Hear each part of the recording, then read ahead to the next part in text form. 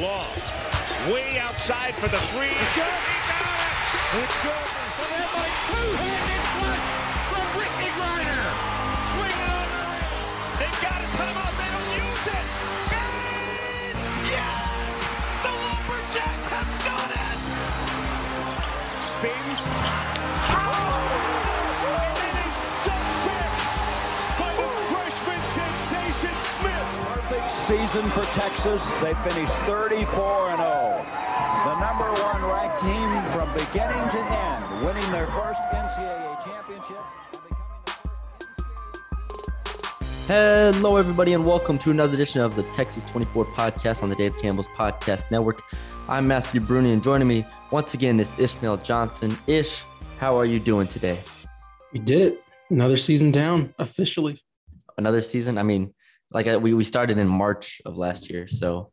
Yeah, well, you know, we went to the end of that season, so you know, I guess our first full season down. There you go. But I mean, for Dave Campbell's basketball, there you go.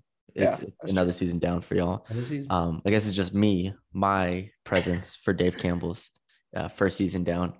We have a lot to talk about today. Mm-hmm. A lot. We can start with the national title game since it just ended. I do want to give a shout out to 4 players on Kansas team that are from Texas. Some of them didn't play their high school ball there, but it doesn't matter. Jalen Wilson, obviously the biggest name. Denton Geyer started on this Kansas team. Started off kind of slow, had a couple big buckets late for Kansas in the second half, was big. And then you have 3 players who didn't play. Michael Jankovich, Tim Jankovich's son, I did not know was on the team. KJ Adams, who also didn't play, but I believe is a freshman. Yep, from Westlake. From Westlake. And then Zach Clements, another freshman from San Antonio, and then played at Sunrise Christian Academy, which is in Missouri. So shout out to those 4 from Texas. North Carolina did not have anybody from Texas, so no wonder they lost. I was about to say, you should be paying attention to the past couple of years in basketball, man. What the hell? Right. You don't have a chance at that point. But yeah, that is the group. It was an amazing game. I mean, you go at the first half, North Carolina jumps on them. Kansas looked lost for the most part outside of Agbaji on offense. And then second half, they can just score the ball. They're a really, really potent team. They slowed down Baycott in the second half, and they were able to kind of wear them down because North Carolina is not a very deep team. So I felt like they just kind of hit a wall. But great game. And man, what a tournament it was for everybody. I mean, North Carolina got Coach K out of here. And then they gave it their all in the championship game. So that was a lot of fun. It was a lot of fun. I was trying to think, like, I probably Nova, Kansas was probably the only like dud, I'd say. And dud because, you know, Nova was obviously hurt and they gave them what they could for a while. But outside of that, like when we got to the Final Four, and I guess UNC St. Peter's was kind of a dud too when St. Peter's kind of put it on them. But up until that point, like we had great games kind of all around. And man, when you look at that semifinal with North Carolina Duke to that final, I can't remember the last time we had like a classic semifinal and a classic final, like in that span. Because obviously everything that went into the semifinal, I think I was listening to Gary Parrish on the Ion College Basketball podcast, and he made the case like we might be looking back at that semifinal as like the best of all time. Just consider everything that went into it. The context makes it amplifies it more. Yeah. Right. And you consider obviously not even just the rivalry or Coach K, but like the run North Carolina was on. The shots, like basically like the last 5 minutes, just big shot after big shot consistently. And then the national title, like North Carolina comes out, they're hot, like they're playing great defense, they're shooting really well. Kansas, I think, fell in love with their shooting a little bit because like Jalen Wilson was like jacking threes, and they were just like, I don't know, it didn't look like a team that realized they had the size advantage. And then Jalen Wilson decided to drive the lane in the second half, and he finished with a tied for a team high with McCormick of 15. And man, it was hell of a game. I mean, Brady Manek coming out of nowhere, not coming out of nowhere, but coming as a transfer and becoming like the star of the tournament for North Carolina. In addition to Caleb Love and Leaky Black, it was That was nuts. And then they like I said, Bakeout went out and they still had a chance to tie it at the end there. It's just like random stuff. Like I forgot who stepped out of bounds for Kansas, but like stepping out of bounds with like 4 seconds to go, like just like randomly.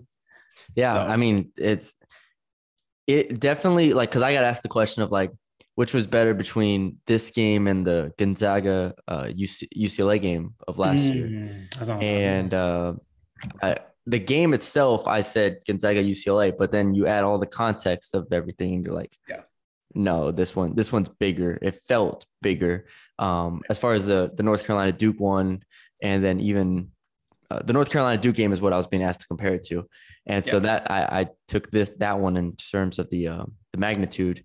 But I mean that goes right up there with some of the best games. That one, I mean those two games, and then you throw in, I always put up Purdue versus Virginia. I think in the 2019 Elite Eight. Where Carson Edwards against that team, I mean, just an incredible game. So, yeah, definitely a Final Four championship that we'll never forget. That is for sure. And I went down to New Orleans on Friday, and it was bumping, man. I will say, I saw more Kansas than any other team, just by far. Right. I don't know why. Maybe it's just me because maybe they got there on Friday. I don't know, but there was a lot of Kansas. And that's a good point. I'm not sure. It was like 40% Kansas and like 20% all the other three teams. Honestly, Duke might have been the least represented, at least from what I saw, which was kind of crazy. But because you would think they would all make that trip. But anyways, fun tournament. Obviously, we're moving to Houston next year. Oh, it's in Houston? Final Four's in Houston next year. I didn't even know that. Yeah, that's gonna be fun. Okay, there you go. Unfortunately, it's in NRG, which that's so weird. I feel like that is weird. But yeah, I mean, when's the last time the Final Four has been in Houston? I feel like it's men's. I'm not sure. I know women's obviously was in San Antonio last year. It says 2011. If this is right, really, wow. If this is right, it says 2011. I always think of it in San Antonio. Just when it's in Texas, I guess. Right. I was about to, And then it wasn't it in Jerry World? It was in Jerry World. Yeah, it was in Jerry World. The 2012. Somewhere around there. Somewhere like that. So yeah. Let's talk real quickly. I want to touch on A&M losing in the NIT championship game to Xavier. Hell of a game. Another great game. Something I thought A&M had it in hand. In the first half, they were up 40-32, and they were just clicking. Man, I was like, this is A&M. This is what this team is supposed to be. Quentin Jackson, Tyrese Radford, you go down the list. I mean, they looked in complete control. And then the second half starts, and Xavier, because I've watched a lot of this tournament, Xavier just finds ways to win games. Like, I don't even mean that in the cliche way, but I also do mean it in the cliche way. They literally just somehow win games, and it's exactly what they did late in this game. A&M had shots to tie it, to take the lead, to win it, and Xavier just kept pulling shots out from nowhere and won the game. So I mean, this isn't I didn't feel like it was a bad performance from A&M. But man, it does hurt for them to not be able to pull that out in Madison Square Garden. No, I agree. It was a fantastic game, a great end to the season for A&M too. I think they obviously proved that they were one of the teams that probably should have been in the dance. And Xavier hit like so many just like tough shots, like runners in the lane, or like, I don't know, just like every shot they made just seemed like, I don't know what A&M could have done in those moments. And credit to A&M, like they made a lot of tough shots down the way too, where it was like, contact off the dribble, like in the lane, physical drive, like, I don't know, just a lot of it was just like big shot after big shot, or big putbacks, or like big drives, and like it was a very physical game, and I thought that would lean A&M's way. But obviously Xavier was right there and ready to go, and then just kind of they were game for it, and we just kind of saw. I don't know. It wasn't one of those games where you're like, they could have had that, or like, oh, they lost that one or whatever. It was just kind of one of those where, eventually time runs out and you're just hitting big shot after big shot. And the result's going to swing one way. Another game where Buzz Williams plays 10 players, basically. I mean, we're in postseason basketball and he plays 10 players, 9 or more minutes. Only 2 players play over 25 minutes. Like that's, I wouldn't do it. Like, I mean, I would, if I was a coach, I feel like I would find 7, maybe 8 to play. But I mean, but that also is like probably that's probably to how they've been pretty good. Like they're deep, so they've, it is kind of a thing to be like, why, if that's what your MO is, right, is being able to play that style of defense and then being able to rotate guys in and out, I guess it's not the worst thing, it's not the worst thing to have. And if if they hold on to most of these guys, like, they lose Quentin Jackson. I don't think he has another year of eligibility left. They bring back basically everybody else. So like, you can more or less run this back. Of course, add, whatever they decide to do in the transfer portal, add it to that group. And you have a team that, probably is a dark horse. I would say like a dark horse contender in the SEC, somebody like a team that you're going to have to say like, kind of prove it to me. But, if you expect them to take a step forward, like that's not illogical to be like, yeah, if we make a SEC semifinal run or something like, yeah. They finished the year 33rd in KenPom, which is pretty nuts. But basically anybody who wins postseason games, like even in the CBI or whatever, usually gets their numbers inflated as far as KenPom goes. But still 33rd for a team that we weren't sure was good early in the season is pretty impressive. So it's a team now that we have to be like going into next year. Can A&M be a top 5 team in the SEC? Like, can they take that step forward? And I don't know the answer to that because the top 5 in the SEC will probably mean top 25 team in the country. And that's going to be a pretty steep hill to climb with the SEC continuing to improve in basketball. But Buzz he's got his guys, and nobody can say that it's like, oh, he's on the hot seat. I don't think. I mean, I think he's at least bought himself, 2 more years, and that's if everything goes wrong, Right. Yeah. All right. Torvik has them about the same ranking too. I want to say they finished 9th in turnover defense in the year. So according to Torvik's ranking, Bart Torvik's ranking. So there's something to build off of that. Yep. Now let's talk transfer portal. Yep. Because honestly, I feel like it's not even as many people are in the portal as I feel like there could be. But I'm also completely swayed from being at LSU where all 13 players are gone. So I think that's just my mindset is like, oh, everyone's in the portal, when in reality it's not that bad. But Terrence Shannon from Texas Tech in the portal, Courtney Ramey from Texas in the portal, Francisco Fariello from TCU, Marjorie McBride from North Texas, Montre Gibson from Tarleton, Yahuza Rasas from Texas Southern, and then Caleb Asbury from Texas State is either portal or professional. So that is the group of, what is that, 6 players that I just named? 7 players that I just named. Yeah. Which ones are going to go up? Are they all going up, you think? I think... I mean, Shannon, let's start with Shannon, because I think Shannon's is one of the more interesting ones here. So I think, Shannon's definitely probably the most intriguing name there. I know some people had some issue with, because I think he announced like the day after they got eliminated. Yeah. I think like that morning. So some people had some issue with that. I didn't, because like I didn't see an issue with like his effort or anything. I don't think he like mailed it in or anything is when they got eliminated. Just when he decided to transfer. I also don't think he was the same player after he came back from injury. And so I don't think Tech fans were that upset. I think they appreciated what he did. I think they're going to miss having him as a personality around, but I don't think that it's like a drastic loss for them. And nor do I think they see it that way. I do think that he's somebody who will get he's the likeliest person to get like that next call up. Because I mean, reportedly Kentucky, Illinois, he's getting like big looks. So I'm seeing like Illinois fan accounts like throwing out like their like fantasy lineups of like him and Kofi or something, like insane length on the wing, things like that. And I had a friend who went to Kentucky who straight up asked me about him. He's like, what kind of player is he? And I was like, I mean, He's a great athlete. He's going to give you great length on the wings. He's kind of a shot creator. He's a decent shooter, not somebody you want playing necessarily 3 and D. But if he's your second guy, right? If he's your third guy, I think you can be pretty good with him as far as like being a creator or a shot creator. And so I think he would be like, to me, I'll put it this way.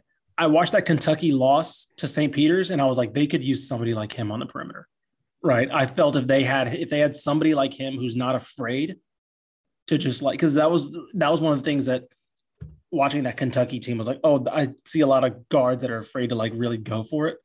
And for better or worse, Shannon has the confidence to go for it. As we saw after the injury, probably worse, but he's somebody who, when his confidence is up, and I feel like Calipari would be somebody that could get his confidence up and really like give him responsibility. I don't know. I like I said, I still think he was. Look, Michigan State also reached out to him importantly, so he's gonna get a good look. He's gonna get some team that's gonna be looking for somebody to give them an instant starting wing. What is left of him post injury? That's the big question. I mean, this is the thing. If you just look at his season stats, yeah, you're looking at it like, okay, this is the same dude as the 2021 Terrence Shannon that was first team all conference, right? Because even though his points were down 2.5, his percentages were up across the board. If you just look at the season, if you go to conference play, the numbers drop significantly. It is very much a like look at the season splits. Like literally, if you just look at the non-conference to conference play, he's at 8.6 points per game in conference, shot 31% in conference play from 3. But again, if you look at the season, it's 38%. So you look at the season, it's like, oh, he shot 38% from 3. What's wrong? In conference, he shot 31%. That's after injury, obviously. And from 2, he was 47% in conference play.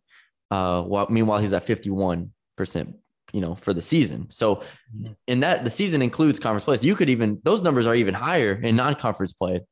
I don't have the non-conference splits up, but I'm just like, it's incredible to see the drop. And it's what we saw every time we watched Texas Tech play. There were times where, I don't want to say he couldn't get a play on the court, but there were times where Tech had better options. Like Adonis Arms maybe could make plays at times. Sure. And that's the hardest thing for me when looking at Terrence Shannon. It's like, I don't know. I don't know if what the next team will be getting in him. Like, even if, because at his best in 2021, he was going to come out in the draft and he was mocked to like 50, somewhere around there, late 40s, 50s. He came back for another year. Again, draft stock not quite good enough, and now he's in the portal. So, I mean, do I think he could play at like a Kentucky or Michigan State? Yes. But do I think this version of Terrence Shannon would have seen the court as much or like been a significant piece on like this year's Kentucky team?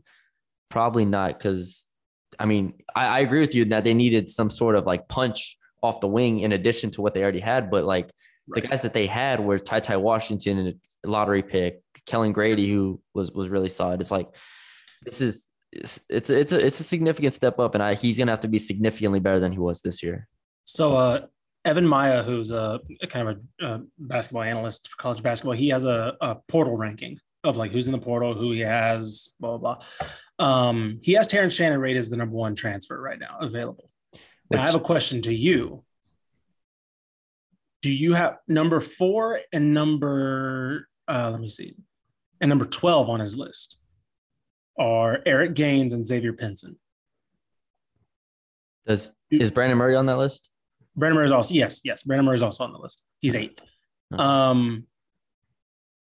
Do you think would you take those guys over Shannon right now? If you were a contender, right? Let's say like a Sweet 16 at minimum team, probably what Kentucky hoped to be this year.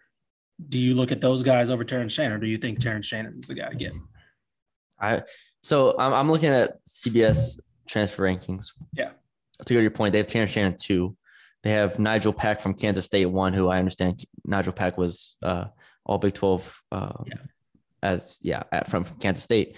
Mm-hmm. And the thing that they have for Terrence Shannon here is the 6'6" shooting guard upped his 3-point shooting mark to 38.4% this season, while averaging 10.4 points for Texas Tech, team for a Texas Tech team that took Duke down to the wire in the Sweet 16.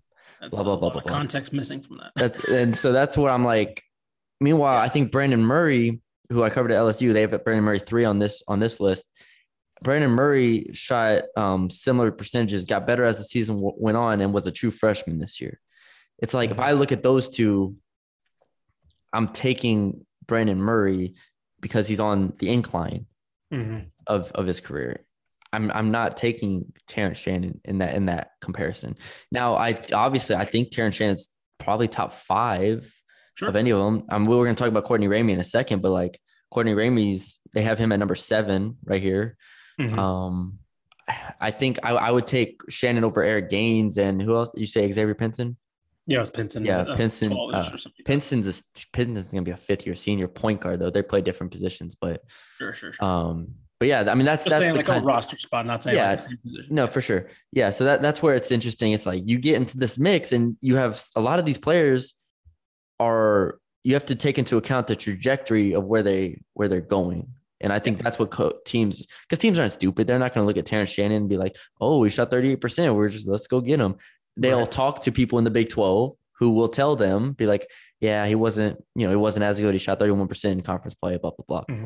So yeah, I don't expect, I mean, the offer's already coming in. So, I mean, he'll go somewhere big. Right. My expectation is significantly lower than that of obviously some national writers that see him as like the number 1, number 2 player in the portal. Now, when it comes to 2 other guys, I want to ask about Courtney Ramey versus Caleb Asbury. Which it's obviously safer to say like Ramey's going to get just more or less stay at the level, maybe. I don't know. Yeah. But who would you take? Because I mean, you're looking at similar positions, right? Is Asbury a better defender? Yeah, I'd say so. I would say so. You're probably getting a better spot up shooter as far as Asbury goes, but I would probably take Ramey as a creator better. And I'd say, I mean, they're both kind of big shot makers, but I think I think Ramey's been more consistently up for those kind of games and those kind of moments. Like him and Andrew Jones, like it seems like they get going when Texas needed somebody to get going. It kind of hinged on those guys being on. So yeah, I'm kind of curious about that one too. It's because they're similar size, similar-ish positions, right? Off guard. So I think you mentioned it. I mean, the fact that Ramey's at Texas for 4 years, I think will definitely warrant him being, going to a bigger school. But it's interesting because both this year played in that defense first, style under this coach. And Asbury a lot of times was asked to be the primary scorer in moments, whereas Ramey ends the season with that 9.4 points per game, shot 35% from 3, 44% from 2. We've talked about plenty of times how the offense wasn't really conducive for guards. I could see Ramey going to, like, what if Asbury played at Texas next year, he could definitely put up the numbers that Ramey put up this year, like at least. More or less. Yeah. So that's where it's like, I can see him fitting in here as like this role, and he might play this role even better just because it's more of a limited role. Whereas Ramey was having to shrink down a bit, Asbury's having to step up, and that's interesting to me. Where Ramey could go is an interesting topic to me because would another Big 12 school court him? Probably, like a Kansas State, like a Iowa State. If I'm Iowa State, I'm probably, if I'm one of those schools, I'm all over that. Sure. Now, for Asbury, I think it's more difficult. I'll tell you, North Texas should just go all in on him at that point. SMU, I mean, like we're talking like schools of that, and we're just talking in Texas, obviously. Like, yeah, and I should also say, I believe Ramey also declared interest in the draft too, so he could also just like go pro somewhere, Yeah, he's kind of like Marcus Carr though. He's like, this stock didn't go up significantly.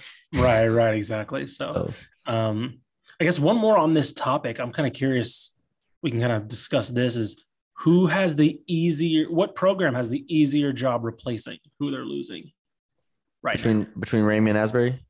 Well, there's Shannon there too. Ooh. Because I think, I don't think this is, my answer doesn't really it's not about the player's skill as opposed to what I feel confident in. And I think Tech has the easier job replacing. I agree. I was going to say Tech first and then Texas and then Texas State. And I don't think that's because I think Shannon's bad or anything. I think he's very good. And I think if he gets back to what he was at the beginning of the year before the injury, I think they got a really good player, whoever gets him. But, Davion Warren, Adonis Arms, Malik Wilson, I think there's so many wings and then whoever they potentially add in the portal, because they can go that route too. And then I forgot about Kevin McCullough. They still have him on the wing. So I wonder how much Mark Adams felt a little they weren't going to bench Terrence Shannon, exactly. And so I wonder how much he felt not pressured, but obligated kind of to play the guy that stuck with him, right? To play the guy that stayed there. He didn't follow Beard to Texas. He wanted to really prove his worth at Tech. And, he was he's Mark Adams' guy, right? He's been with him for a while. So I wonder how much of, if he had the option to play like a Davion Warren, right? Yeah. More consistently. Yeah. Is that something he would have gone it's a interesting thought exercise. I'll throw Marjez McBride in there from UNT. That's a good one. Yeah, I forgot about Marjez. Yeah. It's going to be an interesting situation to see how they replace him. Because I think Drez, I don't know. I don't think he'll go SEC like James Reese did. Sure. But there's a lot of places that could use a guy like that, especially the year that he had. If this is a situation, if you just look at the raw numbers and it's even in conference, he shot 39% from three on the year on 6.3 attempts. In conference play, he was up to 44% from three on 6 attempts. This is a dude that can just straight shoot the ball. And coming from a defensive team, that's plug and play, really. 3-and-D is just exactly. So that's a situation I'm excited to see where McBride ends up, because that's another guy you throw in him with Asbury, Ramey, and Shannon as far as those guys that can play roles. Well, I think Ramey, McBride, and Asbury are in a category of their own as far as shooters that can play, that are off ball guys that can kind of create for themselves in certain situations, but they're gonna have to be in the right system, at times. So other names we have here, Francisco Farbello from TCU, who I actually kind of like as a player. I thought he was a little underrated in TCU's run. I thought I could have talked about him more, but and Montre Gibson from Tarleton. We talked about Gibson a good amount of times on this podcast with his scoring punch that he brought to Tarleton. And he's kind of one of the weapons that made Tarleton dangerous, on any given night in the WAC, they could just beat somebody because Gibson or someone else goes off on that team. Gibson is a guy who I can see going up. That's not a bad one. Yeah. Pretty significantly. Farbello, he can't go up, I don't think. I think it's going to have to be a lateral move or slightly lower, which is nothing wrong with that. Wherever you got to go. But he played at TCU the past couple of years. He was a significant piece of that on a Big 12 team. So do you drop down to a level and I don't even know if SMU is a step down, but do you go to an SMU? Do you go to a Tulane, an American school? Do you go to or do you go even kind of lower to a degree? So that's where I don't really know. More to your point on Gibson, listen to these numbers. So aside from Gonzaga, where he only had 9 points, right? Played the full game, but only had 9. But aside from that, Stanford, 15 points, 39 minutes on 50% shooting. Kansas, 19 points, 39 minutes on over 50%, slightly under 50% shooting. Wichita State, 16 points, full game, 50% shooting. Michigan, 6 of 19, full game, 17 points. Sam Houston State in a win, 18 points, 8 of 13. This isn't, And we talked about Tarleton being kind of a pesky team, but they weren't exactly a team loaded with other creators, right? Yeah. And so that's I like that pick, is like him being a guy that could step up another level. Yeah. So that's another name. Yahuza Rosas from Texas Southern. Mm-hmm. You brought him up. I can barely say his name, but he was a piece on the Texas Southern team. I'll let you talk about him real quick. Key rotational piece, kind of hustle guy on the boards. And, especially when you play that style, you need somebody who's kind of that engine. And I think last year he was expected to kind of be a little bit more of a piece. And this year I don't want to say he fell out of the road. That's the wrong way to put it. But I wonder if he just maybe thought he'd be getting a little bit more playing time than he was.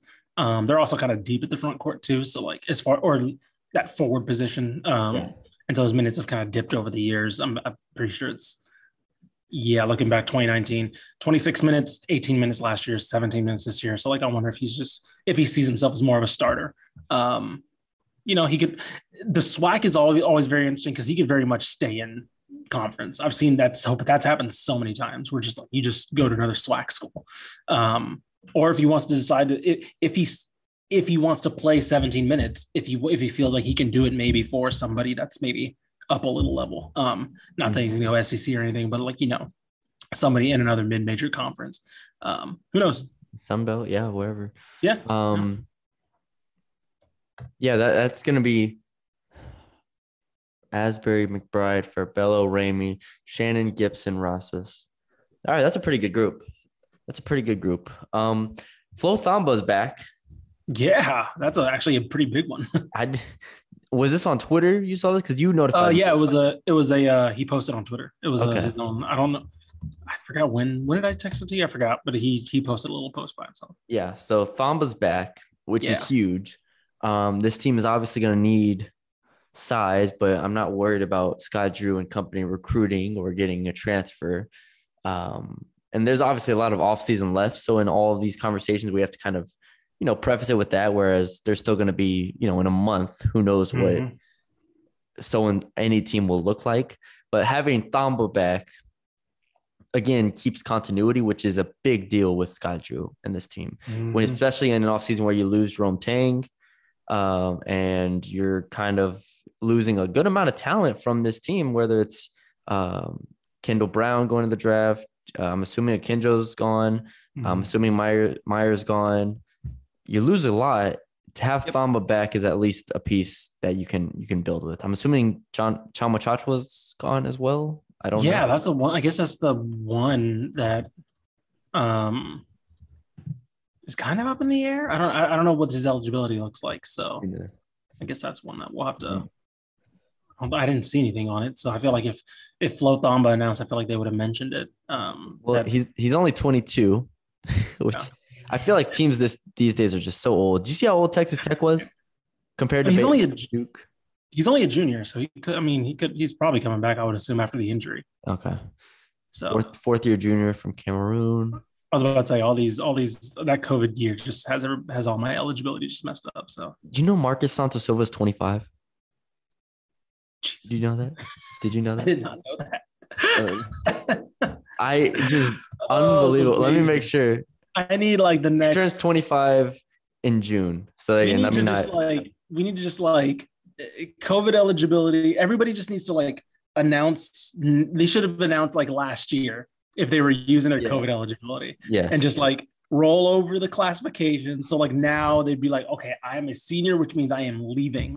That's because I'm done. I'm done with all these I'm a senior, but I got another year left or what. Oh God. This is so weird. When I saw, because they did the comparison of the starting lineups between Duke, or no, the rosters between Duke and Texas Tech, and Texas Tech was 2 years older on average, just across the board, and that's where it's Texas Tech had a much better shot than Arkansas at beating Duke, just because how freaking old they were.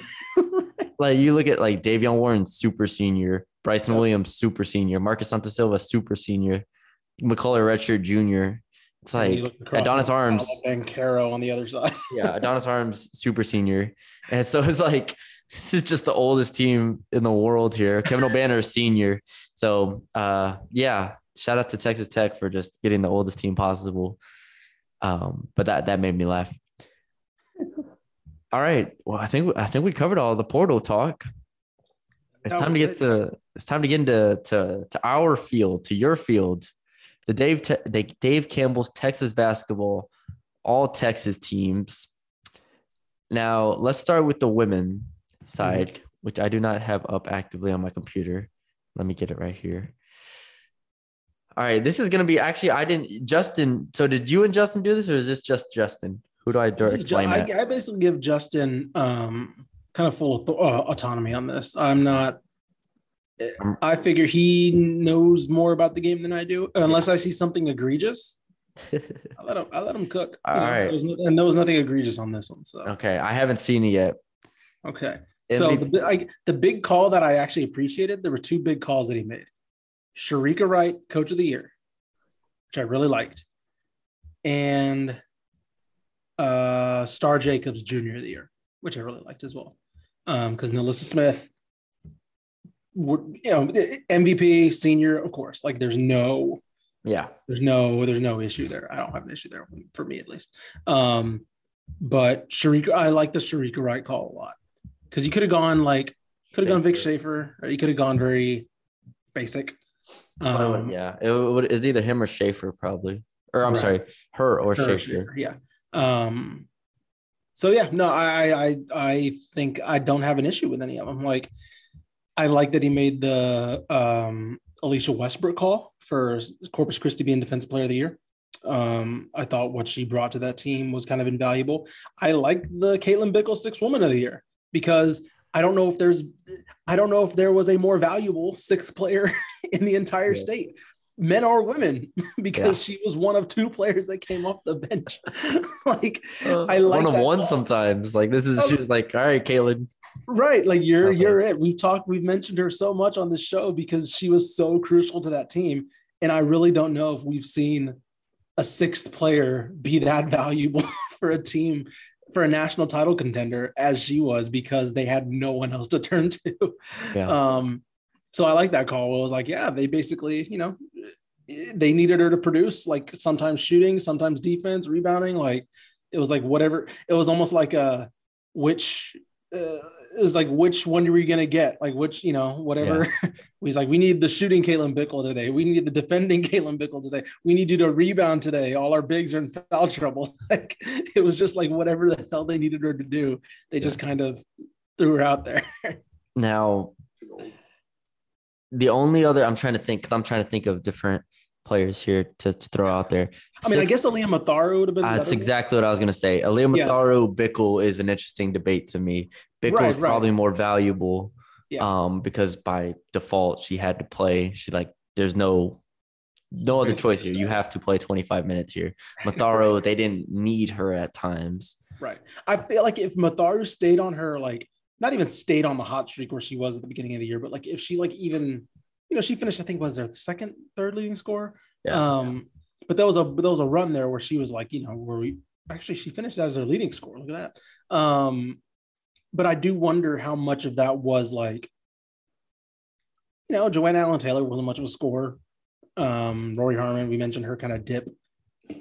And so like, I wonder how much of it was just like the defense is going to be there. So like Aaliyah Matharu can kind of like, we can kind of let her kind of cook a little bit offensively because we just know that we're going to fall. We know what our deep team is going to actually fall back on. Yeah. Might need to, if the only thing I would say is probably need Matharu on the third team somewhere. Mm-hmm. I don't that's know. Probably the only one. Yeah. Kayla Wells Kayla Well, Taryn Milton. I like both of them. Sure. I think you could easily slide Matharu into one of those spots. Sure. The one thing I did find interesting was that despite leading the team in scoring on the year, she last led the team in scoring as far as individual game February 4th. Actually, sorry. February 23rd. Let's see, the games are February 23rd, February 4th, and then January 26th. Those are the last 3 times she led the team in scoring, which I think is very interesting. Yeah. So it's kind of like a consistent through line for the whole year. But as far as like hitting those peaks, you know, it was like Lauren Ebo a couple of times even before her. Obviously Harmon with like 30 and 20 in the tournament. Yeah. But yeah, it wasn't like she was hitting those highs as far as scoring is concerned, despite leading the team in scoring. I thought that was pretty interesting. Yeah.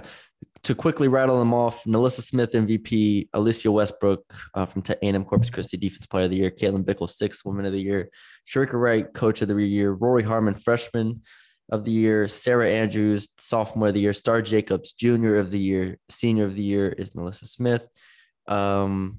First team, NaLyssa Smith, Star Jacobs, Rory Harmon, Jordan Lewis, Stephanie Vischer. What? Oh, it was Vischer a senior? Yes, Vischer's a senior. Okay. Second team, Vivian Gray, Texas Tech, Ayana Johnson, SFA, Joanne Allen Taylor, Texas, Tamia Jefferson, HBU, Denasia Hood, Texas State. Third team, Sarah Andrews, Kayla Wells, Jacqueline Moore, Alicia Westbrook, and Taryn Milton. Yeah. I like it. Defensive team, Alicia Westbrook, NaLyssa Smith, Rory Harmon, Jaden Pimentel. Great shout out there. I still remember our preseason podcast. We were like, Jaden Pimentel, Defensive Player of the Year at Lamar, calling it. And there she is. Also, I will say, we almost forgot to mention Jacqueline Moore. That's future North Texas guard, Jacqueline Moore. That's right. Yeah, transfer. So that'll be her and Quincy Noble. My goodness. That's right. I don't even know. I know North Texas has their own group of players transferring. I don't remember who it is though. I haven't. Hopefully it's not Quincy Noble because that'd be a fun backcourt to watch. Yeah. All right. The men's, which we worked in tandem for. So we have only ourselves to blame here. Oh yeah, no, I'm ready for the hate. I'm ready direct it. I love how you put Texas basketball staff here. You didn't even put your name on it. We're not gonna. The women's one, you put Justin Carter. This one, Texas basketball he staff. Put that in. Sorry, he's not me. That one in. Not me. I didn't do it. All right. I was expecting to see my name up here, like directed to Matthew Bruni. The problems. All right. Texas college basketball MVP, James Akinjo. Pretty easy choice there. Yeah. So like and I told you this too. It was like to me it was Akinjo or Kendrick Davis. Yes. And you know I kind of split the difference and put Kendrick Davis the senior of the year, because it kind of. It's kind of unfair to Kendrick Davis, but it was like if they made the tournament, he probably gets college MVP. But it's also not his fault that they didn't make the tournament. But it was just really hard for me to give MVP to somebody who didn't make the tournament. I agree. So yeah, I hated that. Maybe even if they made a run in the NIT, you know, I think if they made I think it would have been easier for me to maybe make the argument for him if they like made it to the semis or something. Yeah, I'm cool with Akinjo, 100%. Defense Player of the Year, Jonathan Chamo-Chachua, I'm cool with. Defense Player of the Year in the Big 12. I was about to say, was there one on here that you're like, wait, hold on, what's going on here? Like, is there one where you're like, hold on, I didn't sign up on this. Okay, let's go. I mean, I laughed at seeing Kendrick Davis Senior of the Year. I was like, damn, this is just taking the easy way out here. And had to have Kendrick Davis here somewhere. So Akinjo's not the. We're not leaving without. Akinjo's the MVP, but he's not the Senior of the Year. Yeah. That makes sense. Split the difference, baby. Let's go. Split the difference. Everyone gets an award here.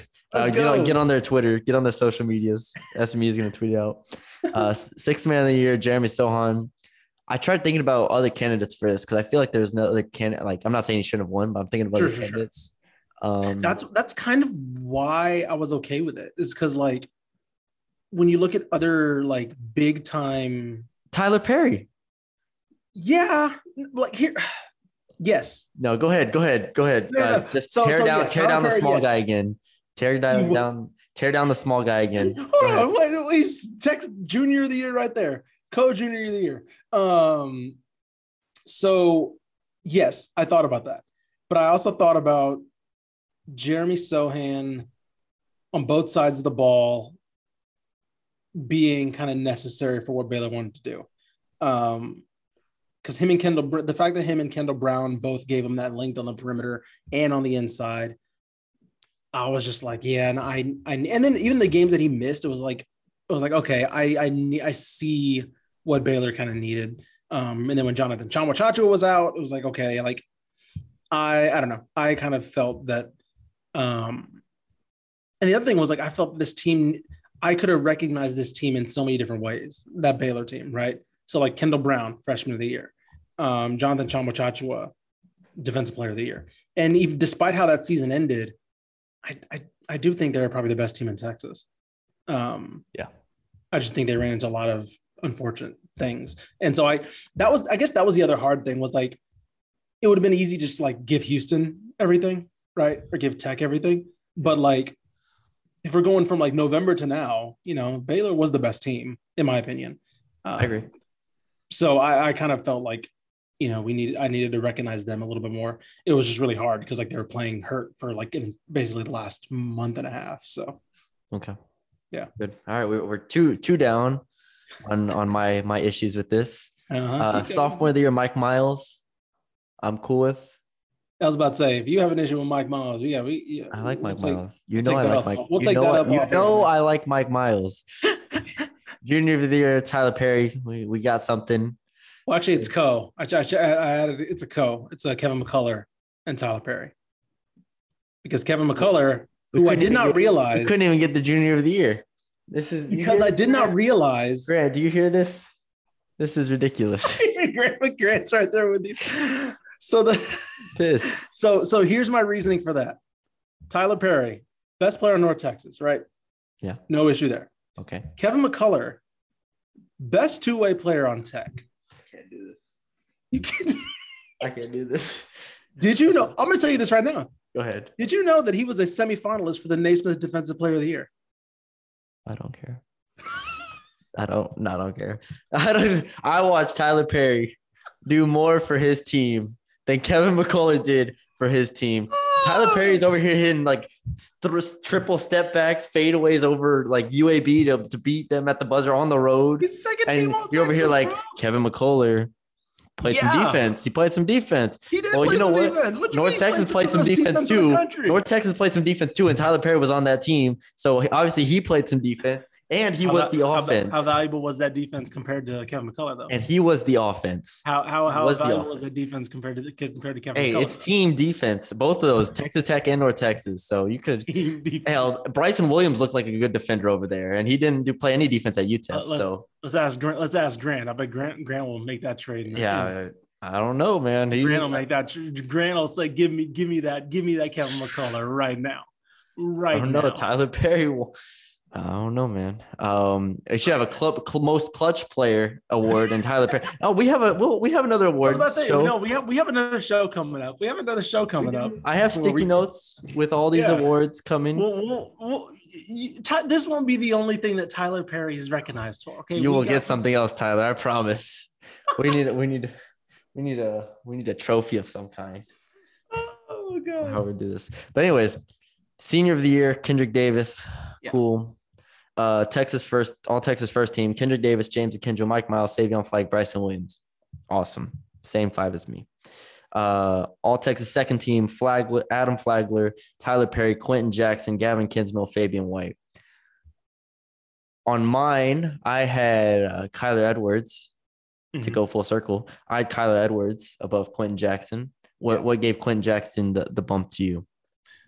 The NIT run? Because I think the NIT run did something for me. Yeah, the NIT run did something. I did want to recognize this A&M team. I think Quentin Jackson was the kind of the consistent guy for them all year.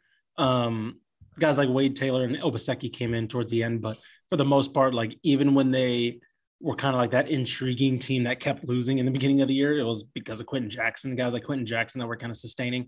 And I mean, Kyler Edwards ended up making third team, so it's not like I didn't think he was important. Obviously. But I was like, to me, Houston was more of a by committee of a lot of very good players. And for the most part, so it's like a small, quote unquote, small hit to Kyler Edwards' resume, but I just thought Quentin Jackson helped a really young team kind of stay afloat for a long time. Okay, third team, David Azor, from UT Arlington, Sule Boom, UTEP, Kyler Edwards, Houston, Darius Lee, Houston Baptist, the one that caught me off guard. So I'll let you defend that one. And then Timmy Allen from Texas. Let's start with Darius Lee because I'd heard of him. And I was like, okay, I guess he's hooping if Ish put him on here. Yeah. So go ahead. 18 points a game, 8 rebounds. We talk about guys who were the whole team. I mean, 53% from the floor. He put up, what was the score? What was the number he put up again in the game, that the greatest game of all time? Like 50. He put up 50. So many points. He put up 52 in 54 minutes on over 50. He still shot over 50% in that game. And I was like, listen, I am recognizing that. And then that's not even, we talk about the 50-point game. He had 2 30-point games in the year in conference. Like, I was like, I don't care that Houston Baptist finished like below 500. Like, that dude was the only guy they had. And I felt like it would have been a disservice to be like, he's scoring at an incredible clip, incredible efficiency.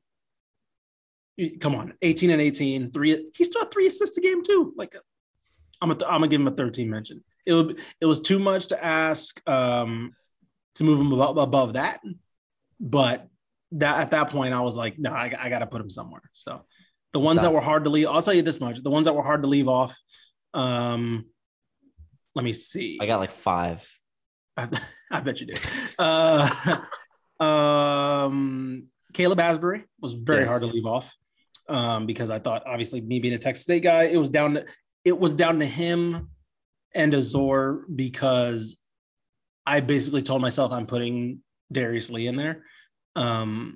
One, because I felt like I needed somebody from the Southland, because nobody from Corpus Christi really stood out that much individually, even though they won. I thought about Marcus Carr. I mean, like, you know, having somebody else from Texas there, but Timmy Allen was the guy there. I thought about Marcus Carr, but I figured he was just way too inconsistent. Thought about JJ Murray. Thought about Thomas Bell. Thought about Taze Moore, Jamal Shed, right? Those guys. But I also, that was back to my how much is clouded by how fantastically they finished the year, as opposed to, like, you know, it took a while for Jamal Shed to get going, and once he was great. But, you know, there was that. You know, it wasn't, by all means, it was Kevin O'Banner. I had to leave Kevin O'Banner off. That sucks. That's the one I had on my third team. I had O'Banner on my third team. So I had the same. Yeah. I had the same group as you. Asbury is my one to leave off. I sent you a picture, and it was Azor and / Asbury. So I was like, I'm sure. Yeah, exactly. I'm not even gonna pick this. I'm gonna just let him do it. But I did have O'Banner. And I think it's tough because if we did this by position, which we didn't, but it basically worked out to where it kind of was positioned. I was about to say Darius Lee is like a small forward. Yeah, I mean, like you do first size, not like literally a 3, but like a small-ish forward. Yeah, I mean, if you did like first team, it's 3 guards, 2 forwards. Second team, it's 3 guards, 2 forwards. I was about to say loosely, I'd followed that format. Yeah, it is okay. But yeah, if we're doing like the forwards, right, between Timmy Allen, I think Timmy Allen had to be on the team. Yes, and I think it would have been. I would have felt like a hater if we just had no Texas players. Yeah, no Texas players. That's impossible. Yeah. So we go Darius Lee, Thomas Bell, Kevin O'Banner, Marcus Weathers. I think deserves a shout. I wouldn't have put him on there, but I think Marcus Weathers put him on, deserves a shout. If Jonathan Chamochacho plays the whole season, he's on this list. Like, not even close, but he didn't. Right. So you have that group, and then if you go to so that's a group of forwards just to compete with, right, and to pick from. And I'm probably leaving somebody off that I'm not. I mean, John Walker III from Texas Southern we could have put on there. Does Kendall Brown get a shout? Maybe no. Maybe. I mean, so it'd be hard for me to pick. It'd be harder for me to pick him over O'Banner, I think. O'Banner, but even like Sohan on his own team, you know, like he's better than Sohan. He's better, but like as far as like production wise, to be like, yes, he's a third teamer over Meyer, Sohan, you know, like that. Like as far as that's concerned. Yeah. Trying to think. So then the guards, I got asked. I sent to one of my friends who watched college basketball, and he asked about Jamal Shed.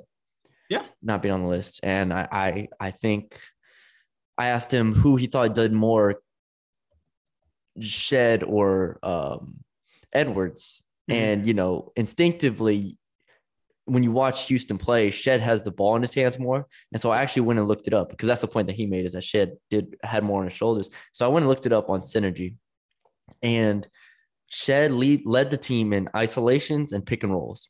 And so that's why, but Edwards led the team in basically every other category.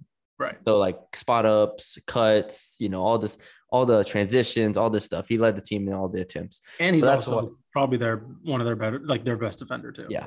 And so that's why I was like, okay, it feels like Shed does more because he sits there with ball screens for like a lot of times. Sure. But in actuality, Edwards is the more impactful player to that team, to me. And so, like I mentioned, if we got the Jamal Shed that ended the season, yes, the whole year, I think it's no brainer. I think he's on the team over Edwards. But it took a little bit for Jamal Shed to really get going. I was hard. That's my guy. I graduated from Maynard too. Like I had no reason to.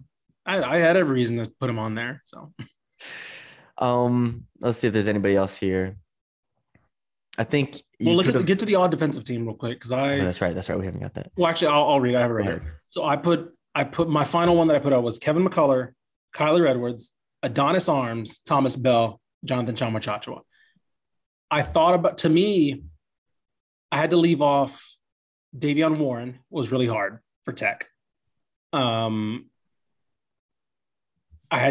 was weird not having a Baylor, or besides Jonathan Chama, it was weird not having another Baylor player there. I think you did great. And don't beat yourself up. Thank you. No, thank you. I appreciate that. Because I really did when it came. So basically I told myself before I did this, I was like, Tech, Baylor, Houston. I'm having those guys, right? North Texas. Yes. I wanted somebody from North Texas, but I felt like if there were 3 nailed on Tech guys or whatever, they'd be an unfortunate casualty. Luckily, I'm still very much wedded to the 3 guard, 2 forward format. Yeah. And there was no other real, Fabian White, maybe, but that was the only other guy I felt like could have been there, aside from Thomas Bell. But I had no problem putting Thomas, especially since Fabian White was a second teamer. I felt like I could make some sacrifices there for them. But the biggest one was trying to figure out who that other Tech wing would be, and I think they both played the similar position and similar style and similar minutes, Arms and Warren. But I felt like every time I watched Tech, there'd be 1 or 2 plays every single game where you're like, damn, Adonis Arms kills it on defense. So, yeah. You can't really go wrong in this state with defense. They have. No, you really can't. It's 5 of the top 22 teams in KenPom's adjusted defense are from Texas, which we've talked about a lot, in Tech, Houston, Baylor, Texas, TCU, North Texas, and then you have A&M at 30. So 6 of the top 30 from Texas. It's just an incredible defensive identity that this state has built up. So, you can't really go wrong. I think this is about as good as you can do here. If I wanted to be very liberal with it, I could have just put a different team for every, I could have just said everybody just gets 1 spot, right? And I could have put. Yeah. But didn't Tech ended up with the number 1 defense in the country though. So exactly. That was my biggest thing was I feel like one got leaving with somebody off from Tech would be weird. You know what's crazy? Yeah. Is Bryson Williams in theory, or Marcus Santos Silva. Sure. Would have been if you had a second team all defense, you could put so many Tech players on this unit. It's just I think they could all go on this list. Right, exactly. Well, the one that was hard for me was and I get it was a problem, I guess, because Texas finished with the 15th best defense in the country, or 14th best defense in the country. But who are you? And I was looking and I was like, who am I picking over these guys? Because Ramey, I guess. Sheesh, I'm not taking any of these guys individually. Right, that's the problem. Is individually, who are you taking over any of those guys? if there's a second team, yeah, sure, probably there's some guys that'll leak in there, but like I was trying to look because I was like, okay, well, like I mentioned, Baylor, Tech, Houston, like they're nailed on, but I was like, okay, well, Texas has the 14th. Let me go look at there, and I was like, I don't know who.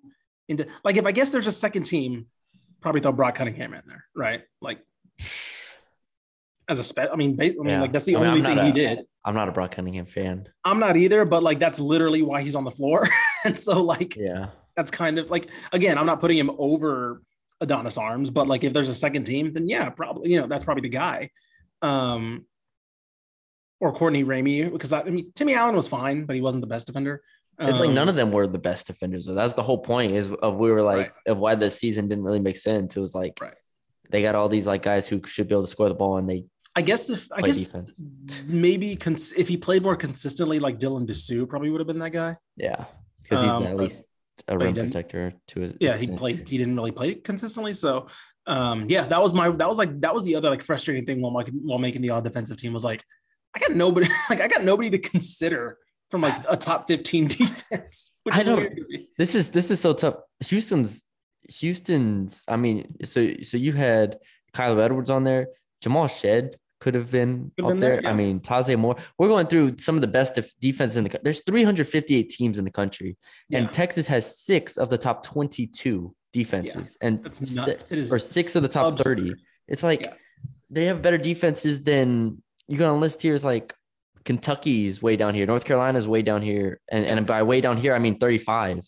Right. Like it's just different levels to this. So yeah, shout out to all the defense that was played this year. Mm-hmm. Definitely sent a message. I'll shout out JJ Murray from North Texas, would be on that second team for me personally. I'm sure there's others that we're not thinking of here. Maybe like I'm just gonna keep saying this. I mean, Abilene Christian might have somebody on there, even though their defense did dip a bit. Yeah, I mean Reggie Miller, of course, still up there. Kendall Brown, I'm just gonna keep saying his name because, like, especially when Chama Chacho went down, they were like, "All right, Kendall, you have to like allow him your play," and which is part of the reason why they weren't as good. But TCU, TCU, like they're what they finished 15th. Like, like Damian Baugh, like you can go him, you can go Manuel Miller, Chuck O'Bannon. Like it's just like I don't know. We can make 3 defensive teams out of the state of Texas. And probably still have enough for honorable mentions. No, definitely still have enough. All right. Those are all the awards. There you go. Men's, women's. Direct all of your complaints to Ishmael R. Johnson on Twitter. Hey, look, last year I really made some people mad with Kelvin Sampson over Scott Drew. And then what was the other one? Co-defensive with Davion Mitchell and Reggie Miller. I gave him co. Oh yeah.